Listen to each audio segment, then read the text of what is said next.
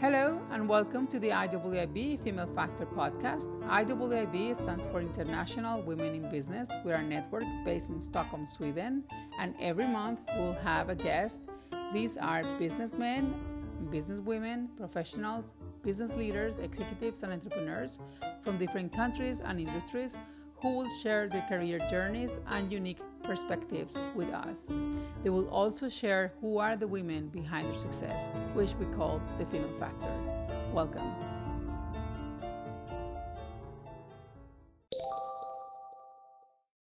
Today, I'm honored to welcome Kate Bohn, who's joining us from London. She works in the finance world, actually is working at the Lloyds Banking Group with innovation and strategy. And besides her regular job, she's also engaged in public speaking, promoting diversity and culture. She is also the co-founder of Technical Women in Leadership, mentor, and much more. Welcome, Kate, to the IWIB Female Factor podcast. Thank you, Tati. It's great to be here. And welcome to all the listeners as well. Thanks, Kate. So let's start from the beginning. Where were you born and how was your journey to England? Oh, no problem. So obviously, as people can tell from my accent, I was born in Australia. And that's a joke. Born in Australia, I had an English mother, an Australian father, and we bounced around a lot as a child between Australia and England. So many different schools. Some of them multiple times, many secondary schools as well in the UK. My parents were not in the army. They were not diplomats. We just seemed to move a lot. I think that in the case of sort of the 70s, particularly, it was much easier to move and cheaper to move than maybe it is today. So that was sort of interesting in terms of always being sort of slightly outside of something and always having to embrace something new, which I think makes you quite resilient as you grow up. You're pretty self-reliant. You learn to listen to understand rather than to respond, which I think is super important and is definitely something that has held me in good stead through to today. And then I really wanted to do jewelry design when I was a teenager. I had a broad interest, whether it was economics or maths or art and art history. You couldn't really put me in you should be in that particular avenue of education or this particular avenue of education. And so I went to do an art foundation course to try out lots of different areas of art. Decided I wanted to be a jewelry designer. My mother said not on her Nelly. I was very dismissive of that. And I managed to get on a course that was a mixture of art, history, and chemistry with Camberwell School of Art. And then I spent the best part of a decade really working at places like the V&A Museum and also then a private art collector. So I was his assistant curator for a while. And that was fantastic. That was very much creative, documenting things, creating traveling exhibitions that went around Germany, it went around America, went to Harvard University, where I met some great friends that I still have today. But I realized that the more that I stayed in that profession, the less I could stay in it. I didn't have a trust fund. We weren't a particularly rich family. And I think one of the expectations for that industry is it has a lot of those sorts of people in it. So the pay is very low. I think it's also because generally the arts aren't necessarily as well rewarded traditionally as other careers. And I had an identical twin sister, or I still do, who had gone straight down the sort of the maths route. I think as part of trying to differentiate between the two of us, we were always strongly compared, and therefore we're both interested in economics, we're both interested in maths, we're both interested in art and creativity. But because I was going down that route, she chose to go down the other route and did an international banking and corporate finance degree.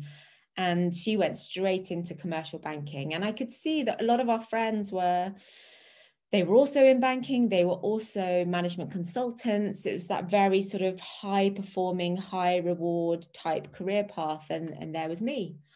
So I felt that as the curator I was working with at that time was selling his collection, so the more I did my job, the less of a job I had to do. And having spoken to places like the British Museum, the Guildhall, etc. in London, which are sort of the high end of the arts field, really, I couldn't even earn the salary that I had been on with the private curator. So the decision was made to kind of transition across, but how did I understand what my transferable skills were? So I did a bit of contracting, sort of just short contract work with different places, and very much felt that every time I tried to get this sort of new job in a new avenue, I was bumping into the response that was, well, we can't give you the junior jobs because you have too much experience and you'll be bored. And we want someone who's going to be in that role for a while, but we can't give you the senior jobs because you don't have the experience. So it's a little bit chicken and egg. And as fortune would have it, in the different ways into financial services, I got a role when a very unfortunate lady, she was about to be married. Her fiance was a zookeeper at London Zoo, and he looked after the elephants. And one morning, he very unfortunately was crushed to death by one of his elephants. Just awful, awful, awful scenario. And the lady had to be out on compassionate leave, quite rightly. So they advertised a contract role to come in and be the cover for that lady while she was out. Lovely, lovely lady. And I made good friends with her later when she returned to the office. But that really was the start of, you know, how I got to be where I am now, by going in, being curious, kind of daring to ask, put myself forward, and say yes to opportunities, or even ask about opportunities. I think it helped that I knew nothing about banking.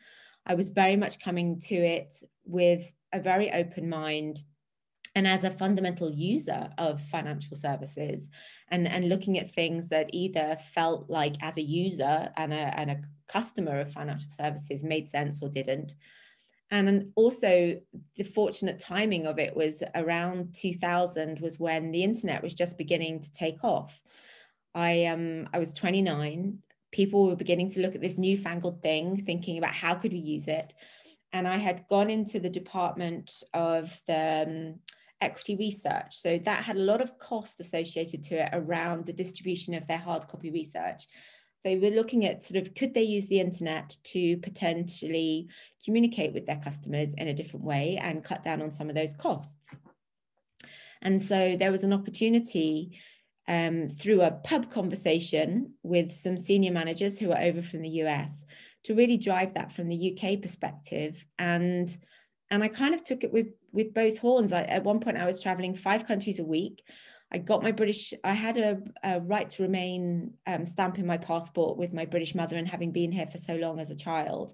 But I had to get my British passport at the same time, because traveling with a Schengen visa around Europe is never fun, in terms of having to renew it every time. And, you know, just a nightmare, standing in the world's longest queues as you came home, and people sort of going, how long are you Tell me about it. I'm Colombian. I know. Now I'm Swedish. Thank God I have my Swedish passport. I love being Colombian, but that part I don't like. Yeah, exactly. And there's nothing more disconcerting than coming back into your home country. And it had been my home country longer than Australia had been in total. And the guy at the desk asking you how long you intend to stay. I'm like, I live here. So yeah, I got my British passport. That enabled me to do lots of traveling, go and see lots of clients, and really build out the platform that had originally started off as, we're only going to use it for research. And then it became kind of like everybody else, single dealer platform, front door to the bank, everything was going online. Really what we did is we opened a door. It's a little like, if you imagine Amazon, they started as a bookseller, and now they, you know, sell everything, and other people sell through them. So we started as a research distribution system, and we became this platform for everything to do with the bank. And now it's called City Velocity, and has huge impact. Lots of other banks are very similar.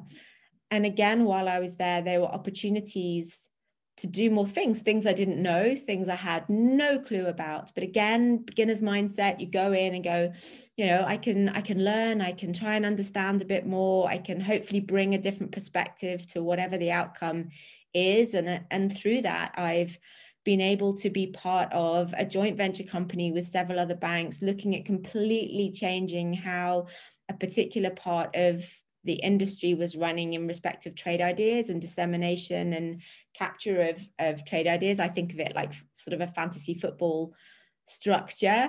I've been able to get involved with new financial data standards at Deutsche Bank. Again, I'm not an architect, I'm not an accountant, but to be able to synthesize what are often very complex either perspectives or processes and present them in an analogy that makes sense to more people.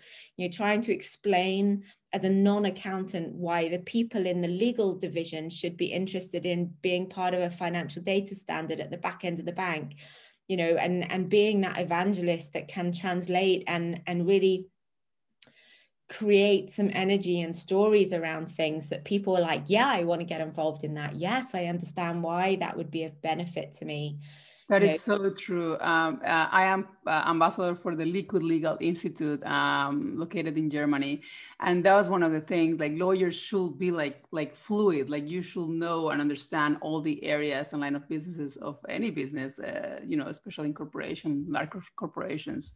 So that's very, very true. And I think one of the pieces I always talk about it in terms of like being Picasso, jack of all trades, master of none. I mean, he was never a key player in one particular part or one particular field of artistry, but he was able to take different parts of it and translate it into his own style. And so I think of myself somewhat grandiosely, I suppose, a little like that says, I don't need to be the subject matter expert, but if I can understand enough to translate and enable people to understand why something's important or why something's relevant or how else they might envisage it so they can themselves start to engage with something, then we've removed some of that intellectual snobbery around the process and really brought the democratization of the financial services system to the people that we're asking to sort of sometimes self-service, sometimes,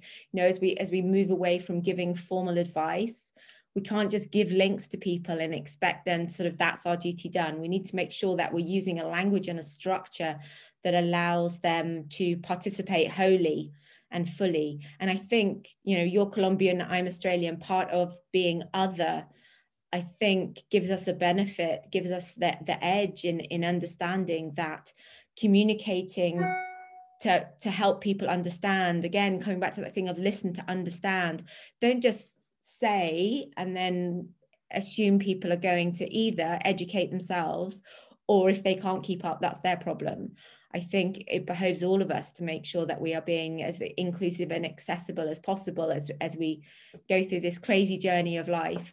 And now I find myself working in a fintech space, which it's fabulous, that ability to work with people that says, how do we take something from a nascent idea and really deliver a robust outcome on the ethos and the principle of the original thought, the original germ of how we could make life better for people. And that's just the best fun, whether it's dealing with the very beginning of an idea and how do we bring something to life in a financial services ecosystem, or how do we take something that's maybe more mature in a different vertical, a different industry, whether that's telcos or legal or whatever it might be, and pivot it such that it can bring those benefits to the financial services ecosystem as well. We wouldn't have telephone banking if the mobile phone didn't exist. We wouldn't have got there on our own. I think that collective of stronger together and bringing the best of each different bits together to create something extraordinary is really where the magic is. What an amazing journey from art dealer to working for the Lloyd's banking group, and I know you have been I guess not only working in the finance sector now in but also you have been supporting women. You are the founder of various networks. One of them is the Technical Women in Leadership, and the other one, you're a mentor at the Women in Payments.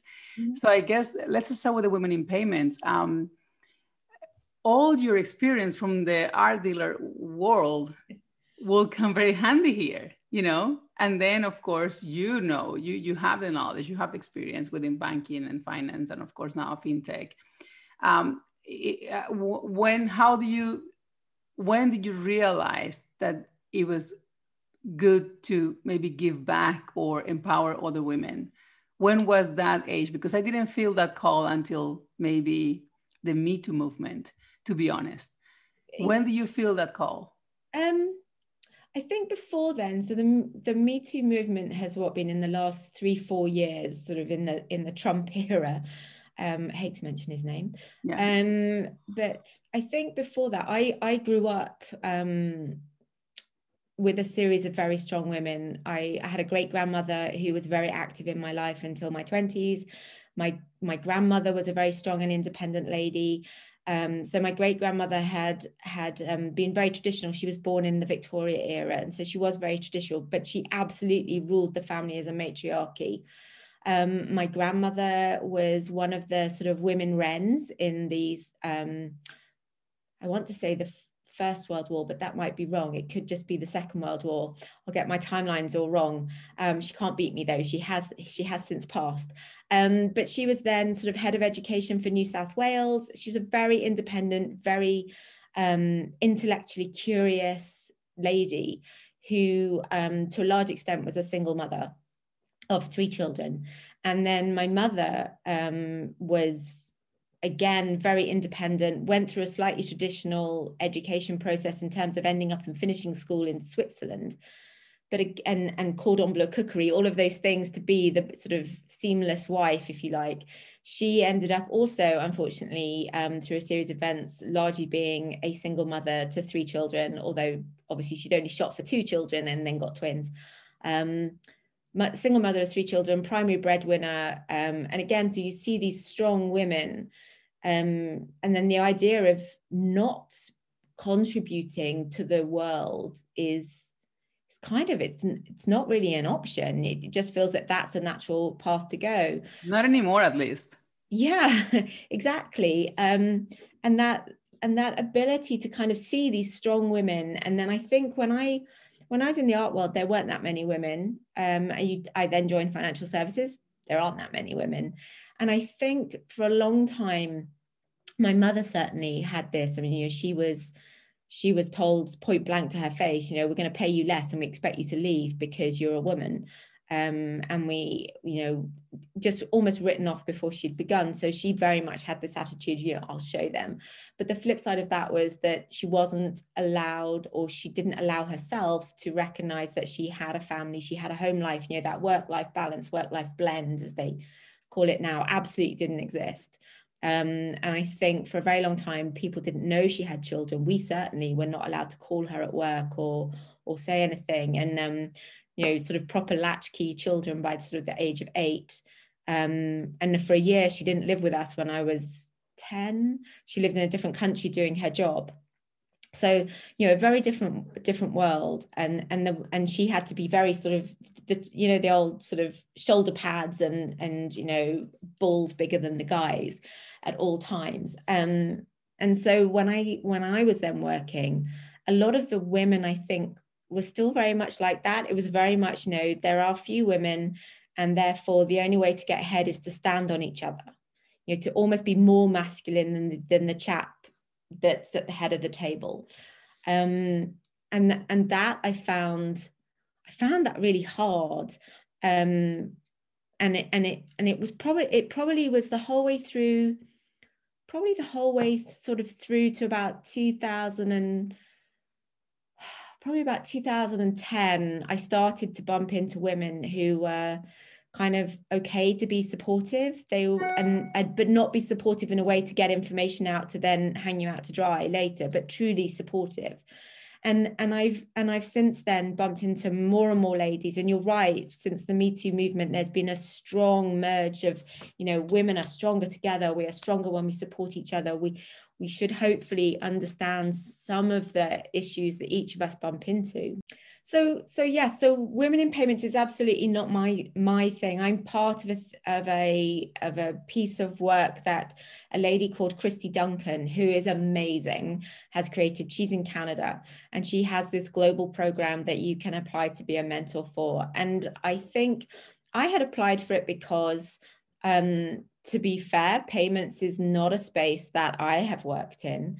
But I think the thing that I have found is that I do have experience and knowledge that can help bring forward people as they're beginning in their career. And I do to an element want to make sure that we are able to have different sorts of women in sort of as role models and visible within the talent pipeline, as well as the sort of the upper end of the tree as well. We definitely need more women there. But you're absolutely right, Tati. You know, I experienced bullying throughout my career, but I kind of brushed it off as quite petty. And then I had a line manager who was female, who just used every opportunity to demean me and minimize me, no matter how hard I was working, no matter how much positive commentary I was getting from the clients I was dealing with. You know, it was always kind of like that Cesar Millan dog kick that just keep me in my place. And I left there and went to Deutsche Bank. And then I found that there were a number of women there who were equally struggling in a very male-orientated world, didn't want to be in a different world, loved being in that space, but was struggling. And some of that was around, I had then become, I think one of the catalysts also was I had become a parent.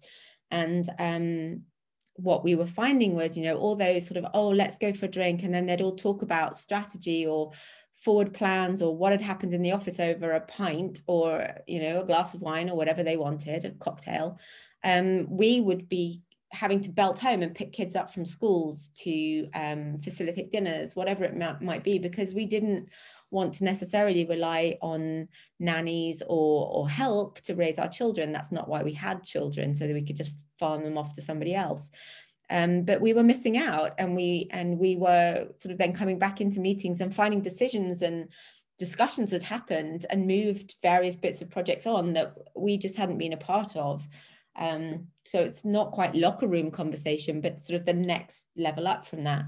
And so we got together in Deutsche and we were like, okay, there are all these ladies, but we need more time. We can't be as spontaneous as let's pop for a drink this evening and discuss today's problems. So once a month we would get together and we would swap stories and share, you know, whatever was going on, and just generally talk each other off the ledge a little bit, and go back, not quite with the world to rights, but certainly feeling more comfortable with what we were doing and how we were thinking about things, or having our minds open to different perspectives in a more gentle way.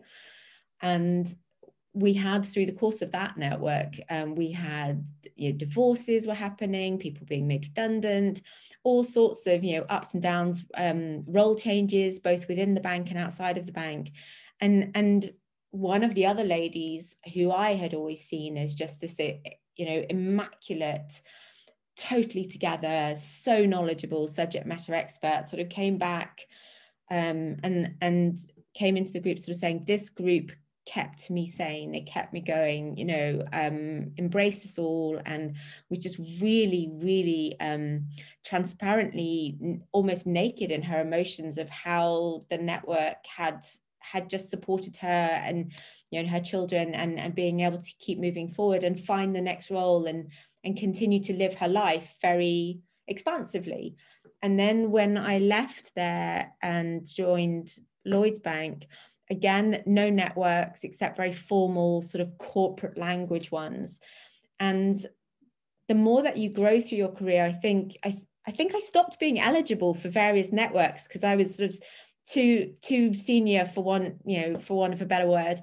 And all of a sudden some of that scaffolding falls away. And I was just kind of like, there's nowhere where you can go and take off that public mask. You know, you've got some ladies who are promoted to very senior positions, and they're expected to carry the weight of every female coming through their path. They have to be more perfect than perfect. You know, women are promoted on the evidence of where they have been brilliant or done something already, whereas men are very often promoted on their potential. And so you have this woman who not only has to be 150% perfect, she has to have done it already. She has to have beaten off all the competition. And then she has to carry the mantle of, you know, being the perfect example of that role for every other woman who's coming through, so that they have the opportunity to do it as well. And that's a really lonely place to be. So the network that we have now, Technical Women in Leadership, was for, you know, there are some amazing women out there. Let's bring our collective, you know, gumption and our ability to move mountains together, you know, and how do we support each other in that moment of creating psychologically safe spaces, but also demonstrations of, you know, here are 4 other people who've probably experienced something that you're experiencing today that can tell you, you know, this is what worked for me, this is what didn't work for me, or just act as a sounding wall for you to just talk yourself off that ledge some days. I completely relate to that. I mean, a place to just wind down, you know, and share knowledge and, you know, just, yes. This brings me to my second and almost just to the end of the episode. Mm-hmm. My second question will be, besides your mother and your grandmother, do you have any other women that have been the female factor that make a positive impact in your life? Oh, absolutely. Do you want me to name names? Go ahead. Be my guest if you want to. So there are a number of women who are still from part of that group at Deutsche Bank. You know, there's Nadine Rosnaho, there's Shannon Walker, there's Helen Ogilvy, and then there's Judith Worthy. They are all still a tight-knit group. We get together when we can and put the world to rights. Then there are so many women through my journey at, since Lloyd's really. There are any number of Kates, Kate Rosenstein, Kate Gray, who is just the most extraordinary human being I've ever met in my life. Why was she that extraordinary, for example? She is one of those people who's been everywhere, done everything. She has been at the forefront of change. She's a little bit older than me. She always makes out that she's much older. I don't think she's actually that much older, but she's probably, I don't know, somewhere between 5 and 10 years older than me. We never discuss it. She has gone back to university to do her PA, to sort of do MS in neuroscience and computing, and the ability to still learn, even though it's scary, all this very complicated maths and algorithms and the world of AI. She has been at the top of just about every interesting business on a tech side that ever there was. And yet, having gone that full circle of being that sort of ballsy woman through to someone who is more than willing to share her insights, lift people up, and just generally make you feel like a whole human being. I mean, she is truly chicken soup for the soul. I'm just feeling the good vibes here. Oh, you know? She's amazing. And she will be great for the artificial intelligence series that I'm doing now. I guess. Oh, she would be amazing. I must put you in touch. Then there's Michelle Prance. There's Kate, Kate Rosenstein. There's Sean Milley, who you've obviously already met. There are just so many women who, do you know what? I think we're all just crying out for someone to be kind and supportive. And, once we find that and it resonates, it draws others who are looking for the same, whether you are a coach like Maura Mackey, whether you are, in different industries. Oh, so many. And I know I'm missing so many people at this point. So please don't be offended, but all these women, they know who they are. I speak to them all the time. I tag them on so many things, but they are the food of my soul. I mean, this is just wonderful to hear because, my last guest, she couldn't name one person. Oh, that's tragic. I know. Awful. So this is amazing. So this really takes us to the end of the episode. What will be that takeaway for those listening, and maybe for that guest that I had that couldn't mention anyone? Yeah. I think dare to ask for more. Look for the yes if in your life. I mean, this is something I learned from a lady called Vicky Linton at Salesforce. Again, an extraordinary lady, now at Temenos. Yes if you say yes but, that's sort of saying yes to an opportunity, but very much putting your kind of brakes on, because there's a but in there that says, but these are 55 reasons why I can't do it. And almost looking for someone to maybe persuade you or give yourself an out, because the yes makes you feel uncomfortable because it's something new. Whereas if you say yes if, it allows you to say yes if, I'll take on that speaking engagement if I get to go second, if you don't put me on a tall pedestal chair that I'm going to fall off of because I've got short legs, whatever it is. The ifs are the things that allow you to become more comfortable with the yes. So that instead of like hanging on by your fingernails every time, and when you look back, you're like, oh, I did do a speaking engagement, it was terrifying, I don't think I ever want to do it again. You can go, yes, I did a speaking engagement, and it wasn't as bad as I thought it was going to be. I know I can do it again. Or I know that not only next time do I not want that tall chair, but I want to go second on the panel, or I want to only be part of it when the questions are being asked, not when the discussion points are happening. It enables you to open up a whole world of possibility and not do it by hanging on by your fingernails. Really embrace it and get good at it, and then go on to the next thing that's a yes if. Thank you, Kate, for being with us at the Female Factor podcast. Thank you so much. It was an absolute pleasure. Thank you. Thank you for listening. To learn more about this episode, you can read the description, or you can also go to our website, www.iwib.online. You can also follow us on Instagram at IWIB Business Network. Until next time.